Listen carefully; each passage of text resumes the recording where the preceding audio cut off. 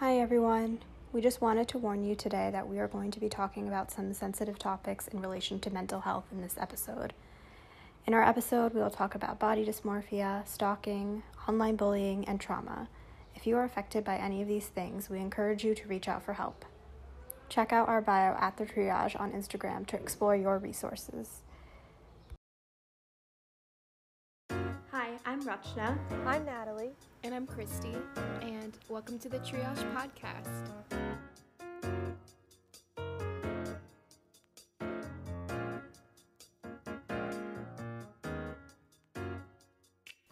Social media has become a phenomenon that has transformed our society over the last decade.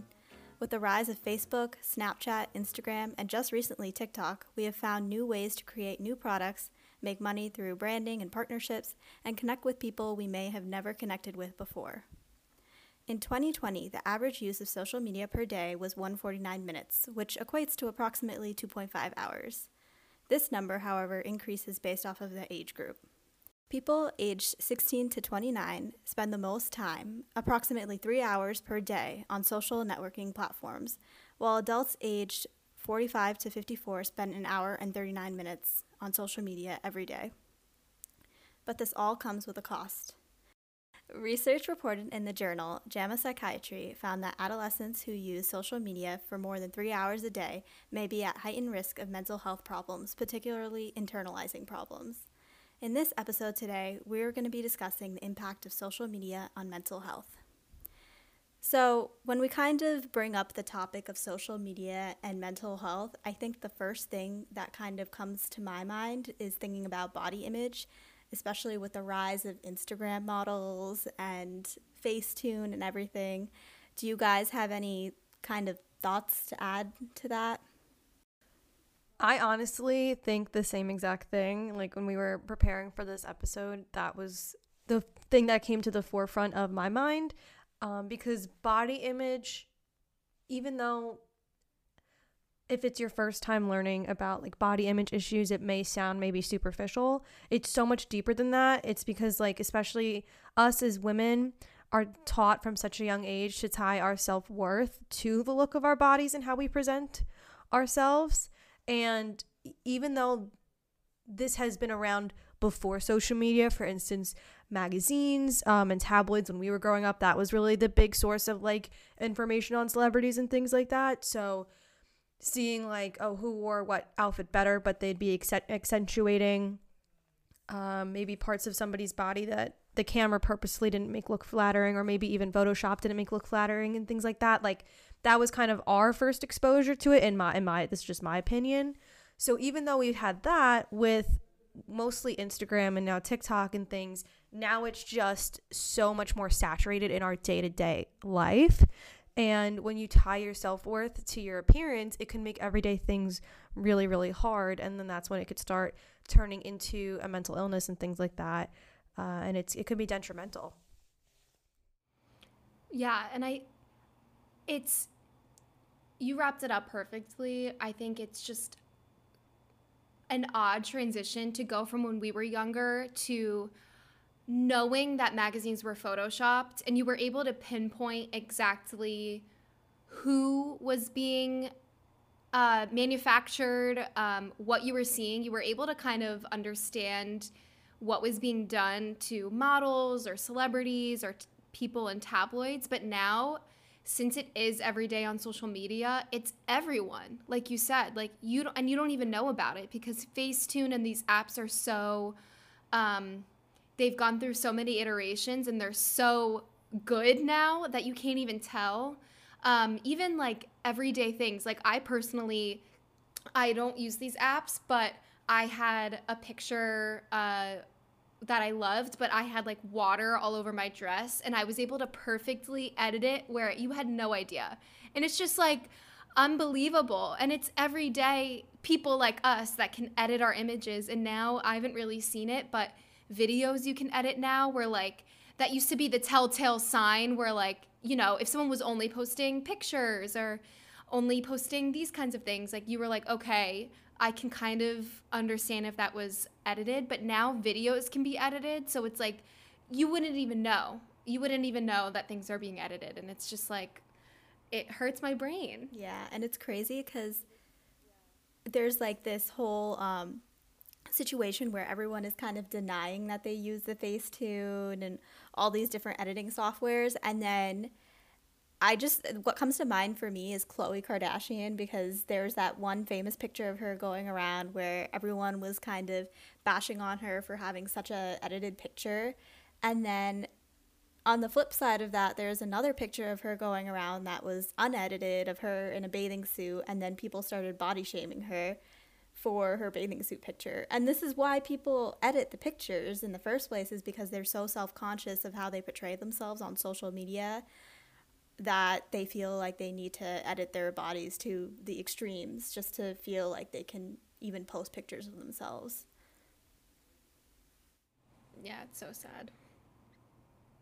And it's so hard when you think about now those young kids who are our age when we were looking at magazines. So when, you know, we were in elementary school, middle school, those kids of the same age are now growing up with Instagram and TikTok, and it's becoming all that they know. And like these like kids and like even young adults are like very good at Facetune. Like I cannot tell when a picture is Facetuned. Like, you know, it kind of used to be a joke as well, like when you would see, for instance, if there was like someone was standing by like a wallpaper or like a tile design, and like you would see that the tiles would be curved inward or outward depending on how they were editing the picture because the entire background got warped.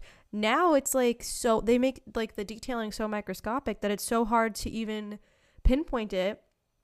And like I'm a young woman and it still kind of affects me in different ways. I can't imagine like a young adolescent whose mind is still actively developing and is also in that mentality of comparing themselves to peers because that's all they know. And I do that as well, but I mean like on like an adolescent basis is like as well.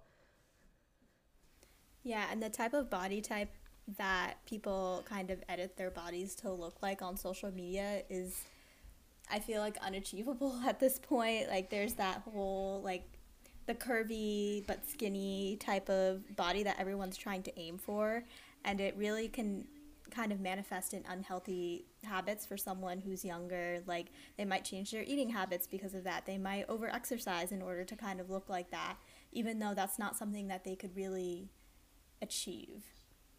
But also kind of bouncing off of body image, there's another whole aspect to how people portray themselves on social media with LinkedIn. So that's not even really body image, but it's more self-image and how they want to like kind of purport their accomplishments, which is a really great thing. Like it's a great way to make connections, but also it can kind of make you feel insecure and inadequate because there's all these people achieving all these great things, and if you're not posting about it or not getting all the promotions that everyone else is getting around you, it could also impact your self-image too.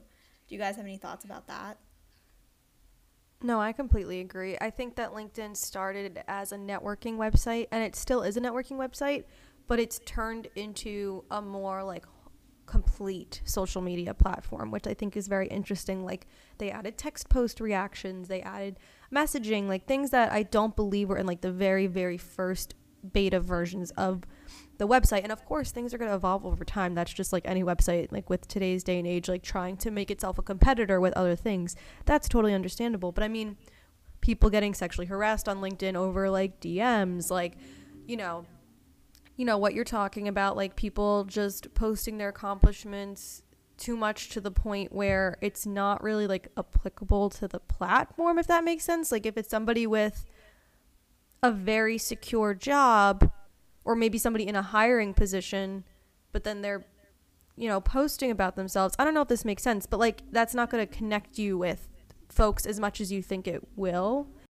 And to take everything that you see on LinkedIn with a grain of salt, because somebody could be talking about how amazing they are at this role, but be having like a really difficult time just maybe emotionally behind the scenes with like that role. So you don't really always know like what's going on.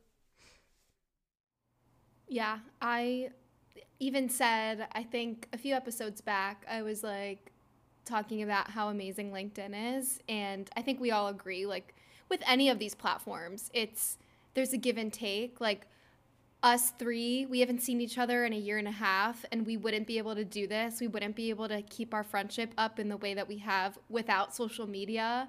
So it's hard. And that's the same thing with LinkedIn. Like when we're talking about, classism and privilege, like I feel like LinkedIn opens up doors that weren't open before in terms of like accessibility to some of these prestigious companies or prestigious universities. Like before you'd have to like go to networking events to meet people, but now on LinkedIn you can message people directly and they could answer or they could not answer. But it also like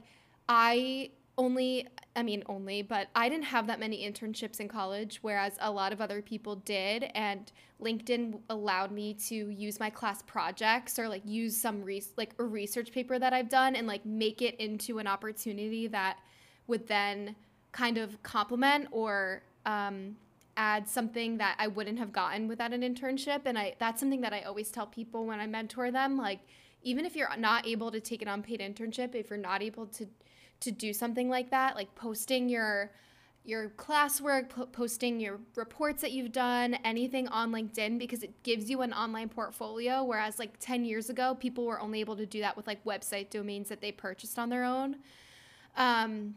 But it's also like where you used to only know like, okay, this person is going to this university. Like now, like people post everything that they've been accepted to on LinkedIn.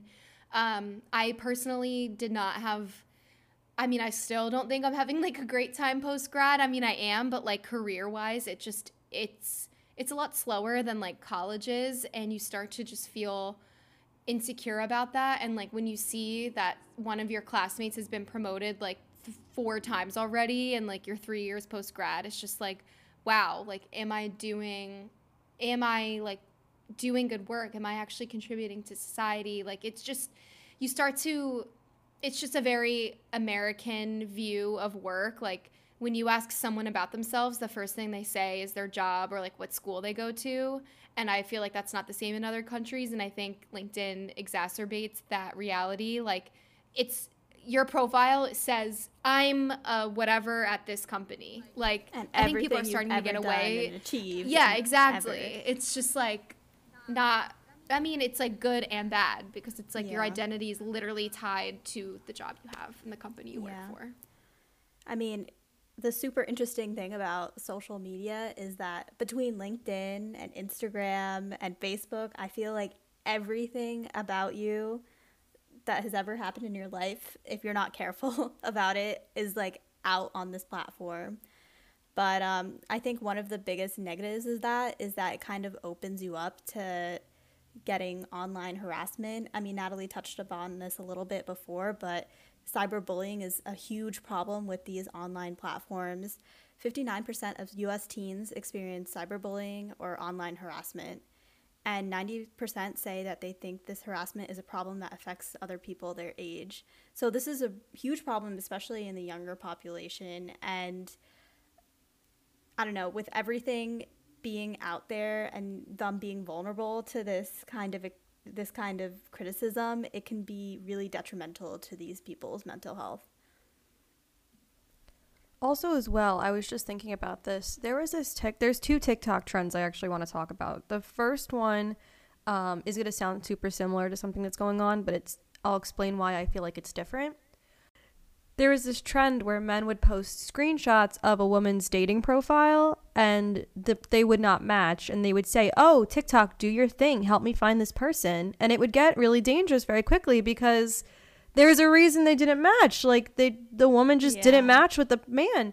And I say man because my experience on on TikTok was seeing 2 or 3 men do this, and luckily the people in the comments shut it down pretty quickly. But there were instances I know of like people being like, "Oh my god, it's a modern day love story, it's this woman," and like giving her name and like maybe her Facebook or something, when like no, it's not that at all. And now it's kind of similar to this trend going on of like with the "I'll Never Forget You" song, and like people are, but that I feel is a little different because they're sharing experiences that they've had with a random person that they've met in their lives, and like if they come back together that way, they come back together. But I saw one instance of a girl saying she met a guy on spring break and he was married, which of course that's really sad, like for the other wife in the picture and the woman who posted it. But they found this person's like social media full name. Like, it's super easy to find out information about, and all they had was his face in the video, I should add, not even a first name. Wow. Then not even a first name. So I don't know if they like screenshot his face in the video and then like did a reverse image search or something, which I don't even know how that would work because it's from a video. Like, I don't really know what they did, but that opens like the wife for harassment. That opens like the man for harassment, because I don't know if they were married. Like, this trip was 5 years ago. Kind of going on a bit of a rant, but like, basically you just have to expect everything with social media and expect that people won't respect privacy.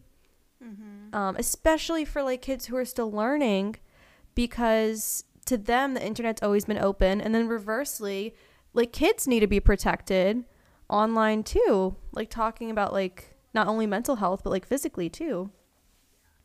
I just, and I know this kind of goes into our next topic too, so we don't have to jump to it because we have a lot of important things to discuss, but it's just, you are so accessible online, and I think that's great, but I also think it comes at a cost. Like, I personally, like, when I am in a really bad mental health state, I don't answer texts. I don't answer emails. Like, I mean, I answer work emails, but like, I just kind of like shut down, and it's kind of, while that can be bad, I think like most of my friends understand at this point that I need that time, and I often communicate it, but it's just like, I haven't had Instagram for like a month now. Like, I'll log in on my computer sometimes to check things, but like, I don't have Instagram right now. And I've noticed that I have a lot of messages from people, and they're like wondering like why I haven't answered, or like why I haven't posted this, why I haven't done this. And it's just like, I need time off. And it's also just like, you know, like, you post things on social media, that doesn't mean you want to be messaged about things. Like, I think there's been this beautiful movement with mental health and like with sexual violence, like any type of trauma. Like, if you feel comfortable sharing that to like increase awareness, like we mentioned on our last episode, people have taken to social media to do that and to raise awareness, and it's been beautiful. And I've had a beautiful relationship with that and have met a lot of amazing people, but it's also like opened me up to receiving a lot of traumatic messages, to be honest, and like a lot of people like taking it a little too far. And it's just like the fact that you're accessible online, and it's just such a hard balance. Like, it's so, like, the internet is so beautiful, like we keep saying, but it's also just like, it just keeps your mind on. Like, our minds should not be on like this all the time, like getting all of this information. But it's also like important to get all of this information. So I don't know. I am always like very meta about the internet, and so I'm just gonna shut up now, but I don't know. No, I mean, it's so weird because literally, I mean, I kind of said this before, everything that you ever posted ever is out there somewhere on some internet server. And I mean, I've never really posted anything problematic myself, I don't think, but they're like really embarrassing like posts that would come up as my status like 8 years ago on Facebook as a memory, and I'd be like, why am I saying this? And I would delete it. But what I'm talking about this is like, some people sometimes will say things that are problematic, and they may not have the awareness that that's problematic at that time of their life. And then it kind of comes back to bite them later. So that can be via jobs, like jobs looking at your profile and then seeing like you liked something weird, and they'd be like, well, we don't know if that's a red flag for them. Or, I mean, just cancel culture in general, because it's just like, I don't know, it's very problematic because it takes a while for people to become aware of different issues that are going on in the world. And when you're young, you may not understand all those issues. We don't immediately become born woke. We kind of just learn things as we go on, and we learn to question things that we may have been raised and taught knowing, and we might question those things later, being like, well, is that necessarily true? So I mean, you see all these celebrities in social media posting things like maybe like 10 years ago that may be problematic now, and they understand that that's problematic now, but 10 years ago they didn't. but people are bringing up this dirt on them and canceling them and saying really extreme things to them, like you should go hurt yourself and other things. And it's not necessarily right to do so because, I don't know, it's been so many years, and they hopefully have learned their lesson since then, like why that would be problematic. But yeah, social media is very complicated, as you guys can tell from this episode. There's just so many issues. I mean, you guys were also talking about before the cyber stalking thing, just having all your information out there. People can just show up at your door.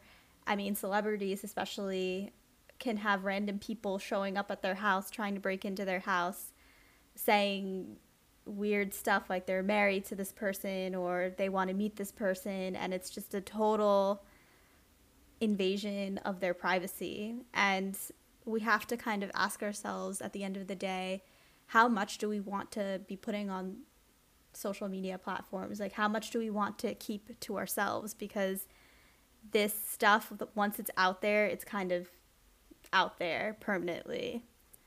I do have some thoughts about like the cancel culture, like if we wanted to dive into that a little bit more. I feel like there's a really important distinction that should be made between canceling somebody who is now an adult but did harmful things when they were a child, like for instance like harmful tweets or Facebook posts, versus deplatforming adults like who made the conscious choice to be racist or homophobic or other like another harmful like act when they were still adults. Like, so I know that like a lot of people miss Jenna Marbles, and I have a complicated relationship with Jenna Marbles. Like, I like her. Do I think she's changed? Yeah. But a lot of people are like, no, she shouldn't have been deplatformed. I think she did the right thing. She was extremely racist as an adult. She was a young adult, but she was still an adult. She was over 18. And she did the right thing and removed herself from the situation because she's showing up. Like, she's showing up and she's saying, I don't want to profit off of this, right? Like, I don't want to profit off of this platform that I grew while having like a racist foundation. I don't want to profit off of that. And I think that was the right thing to do. Like, I don't think she should be like commended for it, but I think that that was the right thing to do. And, you know, everybody misses her, which is, I think, also valid, but I'll see people online being like, she should have never left. Like, that was just too far. I don't agree. And I don't agree with people who try to victimize themselves instead of just owning up and wanting to grow from harmful things that they've done like as an adult. But I do agree with like, true. I think when people post things and then it kind of gets dug up, they do have to take a certain level of accountability for those things. But I'm more so talking about like the reaction or the level of reaction that they can get from it can be also very extreme. It's like a very delicate balance where, yeah, they did something messed up, but also how far can we go in quote unquote punishing them for the mistake? Right. So it's very like death threats are never acceptable. Yeah. You know, stalking and going to somebody's house or like threatening harm, like that's just never acceptable. Yeah. No matter the situation. Mm-hmm. You're right. It's like a delicate balance of somebody owning up to it and committing to the work to learn, versus like I guess, yeah, like you're saying, like having a very harmful reaction from just, I guess, like bystanders, like people on the internet who are viewing what's going on. Yeah, exactly. And I mean, we kind of touched upon this a little bit before, but there's also this invasion of privacy that can happen with social media in terms of revenge porn, which in itself, it's a whole complicated issue, especially when it involves minors. And people just think that because they have access to these images, they can use this as a way to hurt someone's reputation by posting it online and sharing it with people, which is just so messed up. Just saying it is just disgusting to me. And that can just be so detrimental to someone, just seeing this private part of their life being shared on social media that they didn't obviously want to be shared in the first place. Something that ties a lot of these concepts together is, and we don't have to get too into it, and I'm not part of this community, so I don't want to speak for a community, but I think the fact that we don't have a lot of protections for sex workers specifically, I think has really added a lot of harm to that community with the internet. Like, I've seen online a lot of, kind of like we were saying, like with cancel culture, like people taking it too far with getting back at people. Some people have taken things into their own hands who maybe don't believe in sex work and have been outing people to their family members from seeing images online of them. And then again, social media makes people accessible. So people have found people's parents, they've found people's family members and have shown screenshots of whether it's porn or whether it's something from a website like OnlyFans or something like that, and has completely ruined people's lives.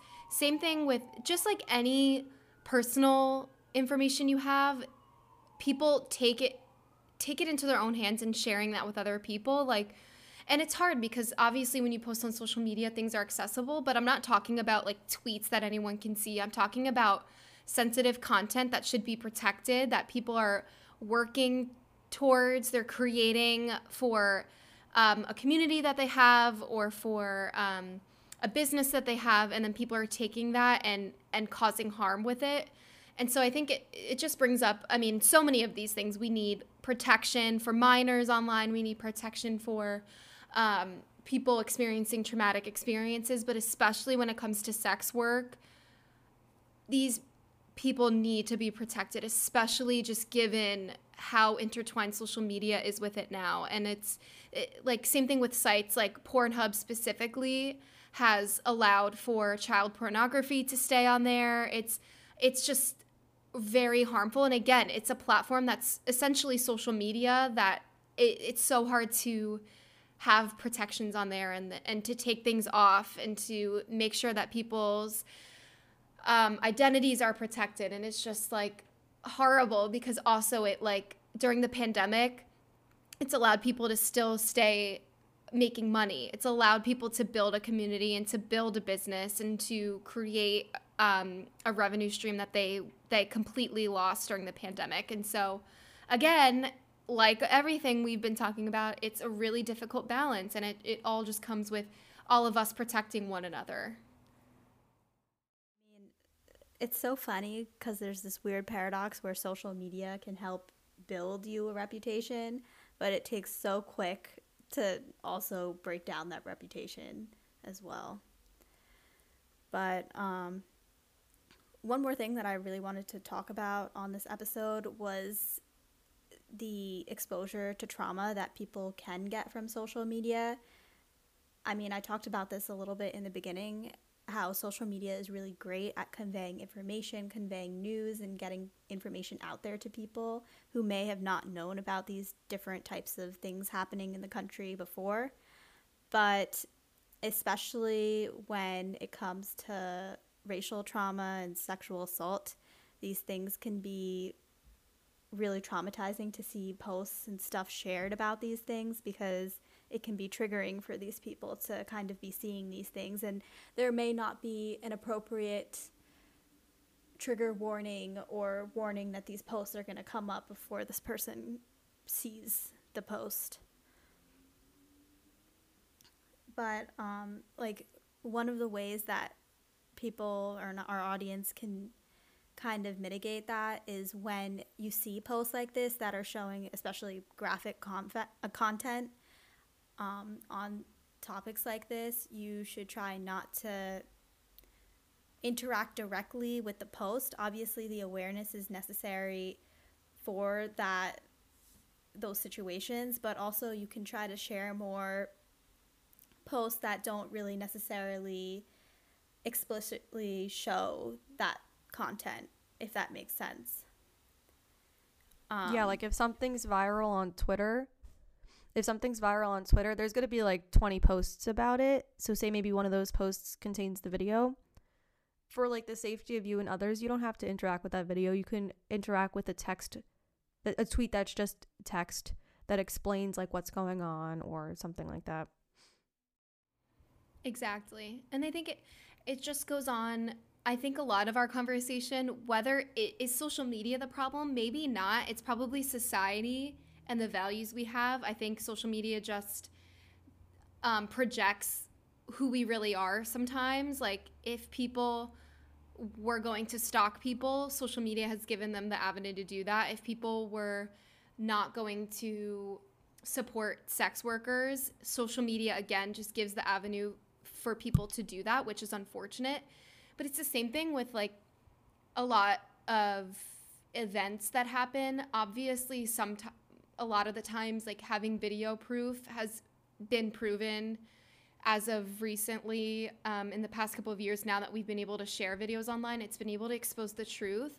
But some things, like especially when it comes to things like sexual assault, like just believe people too. Like, you know what I mean? Like, absolutely. Why do we always as a society need to have the highest standard of proof?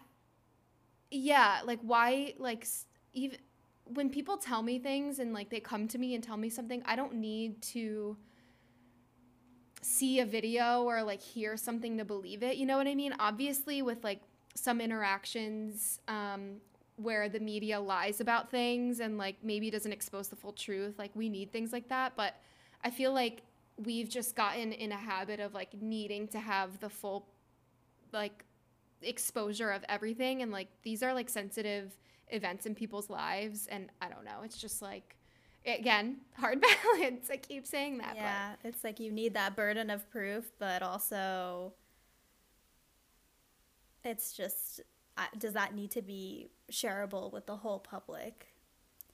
It's just weird. And it's like you need the awareness for some people things. Still don't believe it. Yeah, you see the video. Some people see those videos that are really horrible and traumatizing, and they still are just like, oh, well, the victim is at fault. It's just like, man, did we just watch the same video? Yeah. The number one thing I've thought about this year is the insurrection on the Capitol.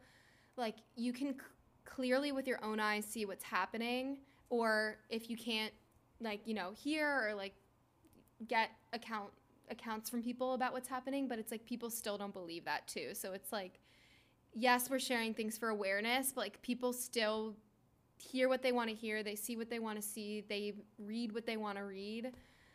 And so it's just tough. Like there's so many ways to manipulate things too. Like there are also like people manipulate images as well and videos. So it's hard.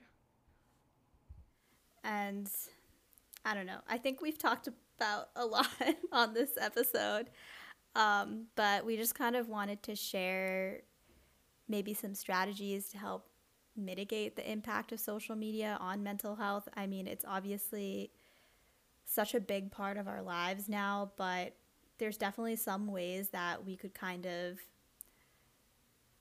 decrease the impact it's having on us. And I mean, this is one thing that I personally do, is that I have this app on the iPhone. I think anyone who has an iPhone has this app. It's called Screen Time. And I put a limit on my social media to like, I don't even know how long it is, maybe like an hour a day. So that once I hit that hour, that's it. Like I can't look at any of my social media platforms. And I mean, that's been really good for me, because even in terms of distraction, sometimes I can just scroll endlessly and mindlessly on social media and find that half of my day is gone, which also can be bad for your mental health in other ways. But I don't know, that's been something that's been really useful for me. Do you guys have any other tips? I do. Beyond screen time, that's really helped me. Lately, I found another kind of like version of that through the iPhone, through the health app, and it's called Bedtime, I think.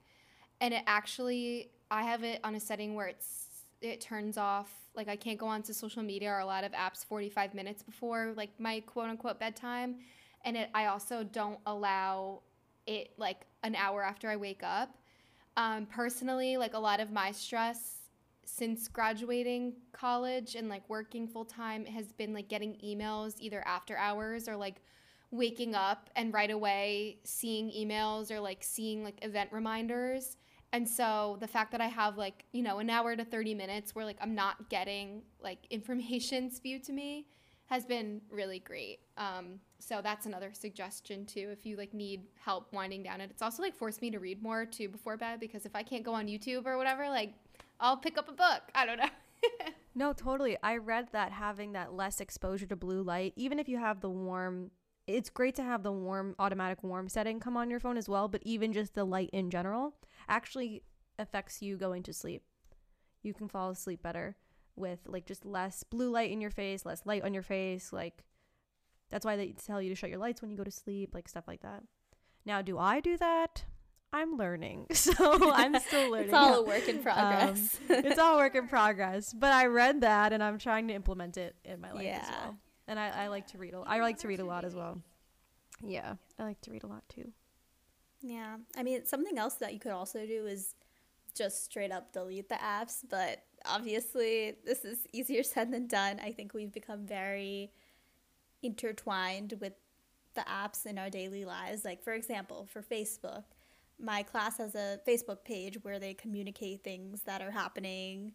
And if I were to delete Facebook, then I wouldn't really have access to that page. So that would kind of be a disadvantage to me almost, that I wouldn't have that. And that's something that I've always wanted to delete, honestly, because I just feel like there's just, I kind of was talking about this before, but there's just so many cringeworthy pictures and old things on there that I just don't want to be existent in the social media space at all. So, yeah, but I mean, sometimes I'll delete them around times when I'm like, okay, I need a break. But you can like try to cut down on it kind of like one by one. Like, what do you use the least out of the social media platforms, and then try to cut that out and just see how it goes slowly over time. But obviously it's very hard to do. Oh, I have something. I couldn't think of anything. I don't know why. I have something. This is something I do in my personal life.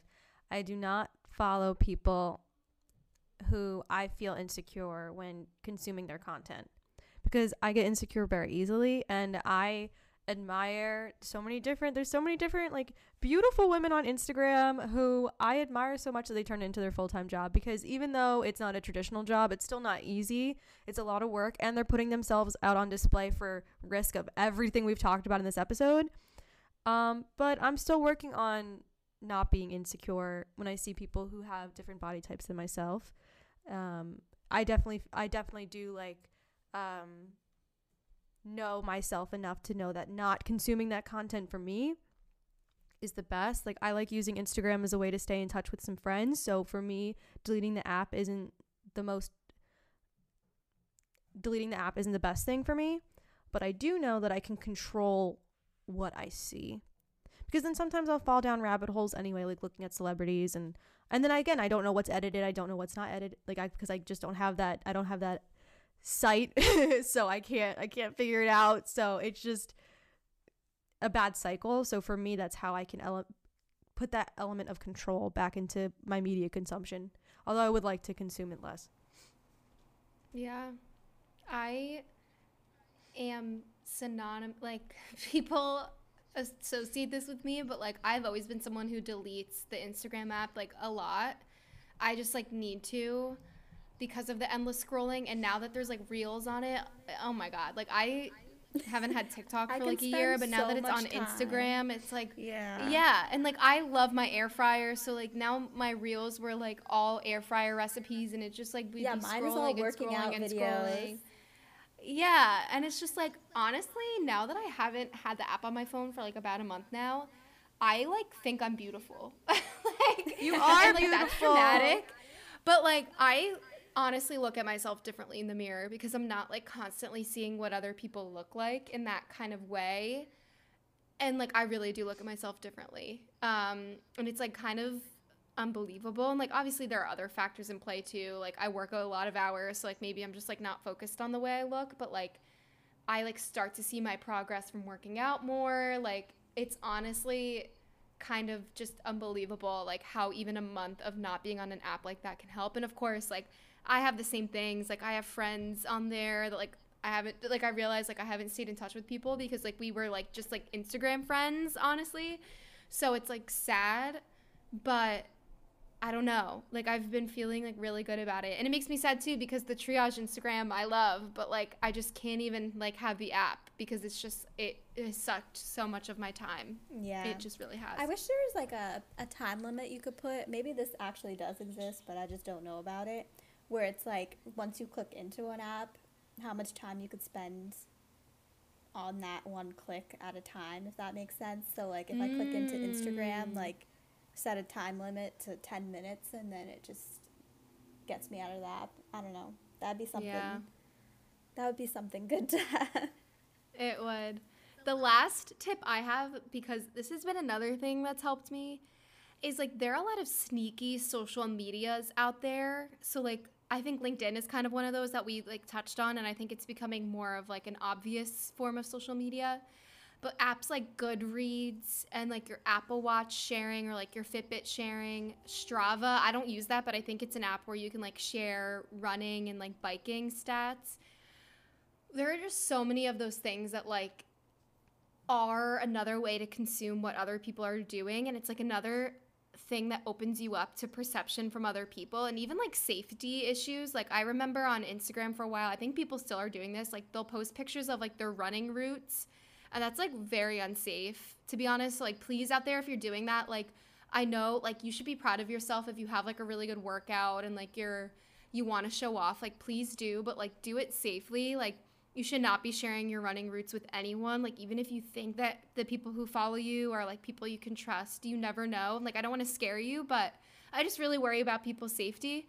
But even like Goodreads, like I don't want people to see what I'm reading. Like I know that sounds weird, and I know it's such a like all of these social media platforms have so much benefit, but like I just get freaked out thinking about like, oh, this person can see that I read this book, and like they see that I'm like not hitting my goal of the year, and it like stresses me out about like hitting my reading goal for the year because people can see that I'm like 10 books behind. And just like the Apple Watch, like oh my gosh, like this person has hit their like move goal and have like burned this many calories today, and like I didn't, but like I don't know, it's just like we track so much shit. Track so much. And it's just like not even healthy, Snapchat but like there's so much tracking, benefit. like you know what I'm talking about, the Snapchat. Yes. Like why do people share that with everyone that they're friends with on Snapchat? But it's so cute because like I love the little Bitmojis. I know, but they're like so cute. share it with like your really I only close picked friends, 10 you know? people. Yeah, I only picked 10 people. Don't share it with everyone. You both are on there.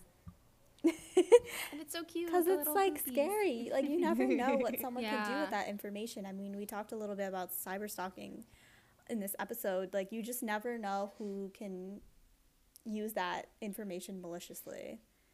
So anyways, I think we're talking a lot about like individual ways that we could kind of combat this, but at the end of the day, I think social media platforms in general need to take responsibility for the monster that they've kind of created.